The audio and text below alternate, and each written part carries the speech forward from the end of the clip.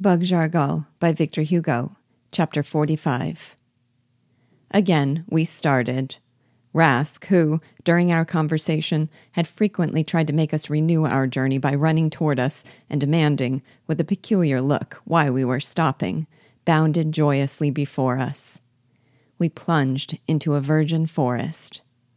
At length, after about half an hour, we came out upon a pretty green savanna, watered by living springs, and bordered by the primeval trees of the forest.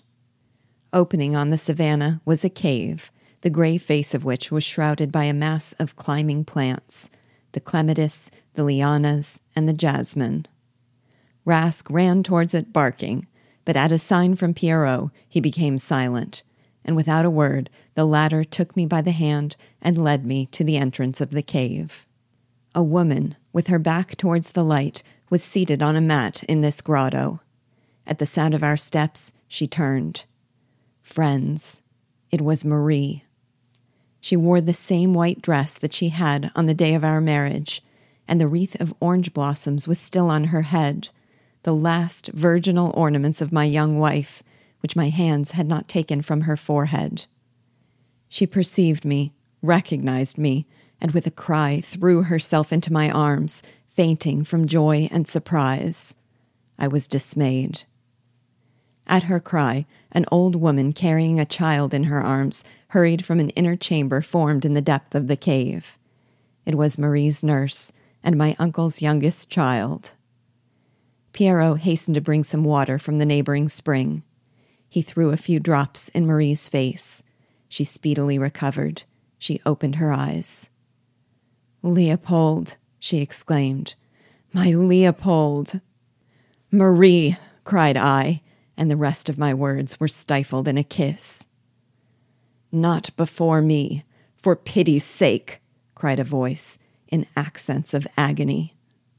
We looked round. It came from Pierrot. He was there, tortured by seeing our caresses. His bosom heaved.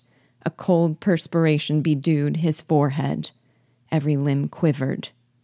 Suddenly, he hid his face in his hands and fled from the grotto, repeating in tones of anguish, "Not before me!" Marie half raised herself in my arms, and following his retreating form with her eyes, exclaimed, "Great heaven! Leopold, our happiness seems to trouble him. Can it be that he loves me?" The exclamation of the slave had showed that he was my rival, but Marie's speech proved that he was also my trusty friend. "Marie," answered I, as the wildest happiness mingled with the deepest regret filled my heart. "Marie, were you ignorant of it?" "Until this moment I was," answered she, a blush overspreading her beautiful features. "What? He loves me. I never perceived it." I clasped her to my bosom in all the madness of happiness. "I have recovered both wife and friend," I cried. "How happy am I, but how guilty. I doubted him." "What?" cried Marie, in surprise. "Him? Pierrot? Oh, yes, you have indeed been in fault. Twice you owe my life to him, and perhaps more than life," she added, casting down her eyes. "Without him, the alligator would have devoured me. Without him, the Negroes. It was Pierrot who rescued me from their hands when they were about to send me to rejoin my unhappy father." She broke off her speech with a flood of tears. "And why," asked I, "did not Pierrot send you back to Cap, to your husband?" "He tried to do so," replied she, "but it was impossible, compelled as he was to conceal us both from the whites and the blacks. His position was a most difficult one. Then, too, he was ignorant where you were. Some said they had seen you killed, but Pierrot assured me this was not the case, and I was very certain also, for something would have warned me, and if you were dead, I should have died at the same time." "Pierrot brought you here, then?" asked I. "Yes, my Leopold. This solitary cave is known only to him.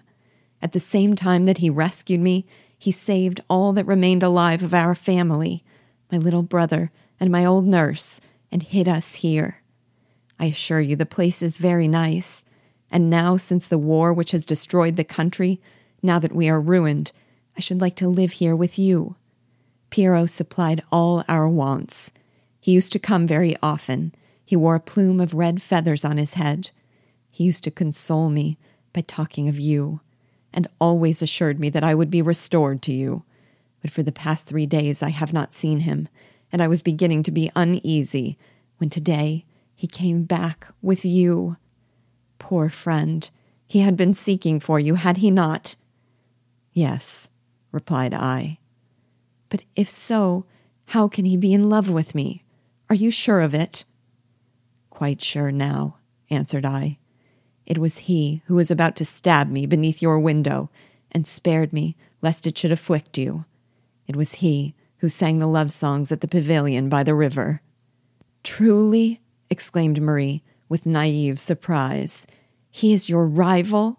And the wicked man with the wild marigolds is good Pierrot? I can hardly believe that. He was so respectful and humble to me, much more so than when he was our slave. It is true that sometimes he looked at me in a strange manner, but I attribute this sadness to our misfortunes. If you could only know with what tenderness he spoke of you, my Leopold. His friendship made him speak of you as much as my love did. These explanations of Marie enchanted and yet grieved me. I felt how cruelly I had treated the noble-hearted Pierrot, and I felt all the force of his gentle reproach. It is not I who am ungrateful. At this instant, Pierrot returned. His face was dark and gloomy, and he looked like a martyr returning from the place of torture, but yet retaining an air of triumph. He came towards me, and pointing to the dagger in my belt, said, "The hour has passed." "Hour? What hour?" asked I. "The one you granted me. It was necessary for me to have so much time allowed me in which to bring you here. Then I conjured you to spare my life. Now I pray you to take it away." The most tender feelings of the heart, love, gratitude, and friendship, united then at this moment to torture me. Unable to say a word, but sobbing bitterly, I cast myself at the feet of the slave. He raised me in haste. "What are you doing?" cried he. "I pay you the homage which I owe you, but I am no longer worthy of friendship such as yours. Your friendship cannot be pushed so far as to forgive me my ingratitude." For a time, his expression remained stern. He appeared to be undergoing a violent mental contest.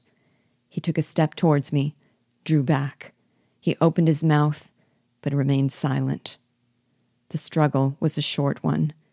He opened his arms to embrace me, saying, "May I now call you brother?" My only reply was to cast myself on his breast. After a short pause, he added, "You are kind, but misfortune has rendered you unjust." "I have found my brother once again," said I. "I am unfortunate no longer, but I have been very guilty." "Guilty, brother. I also have been guilty, and more so than you. You are no longer unhappy, but I shall be so forever."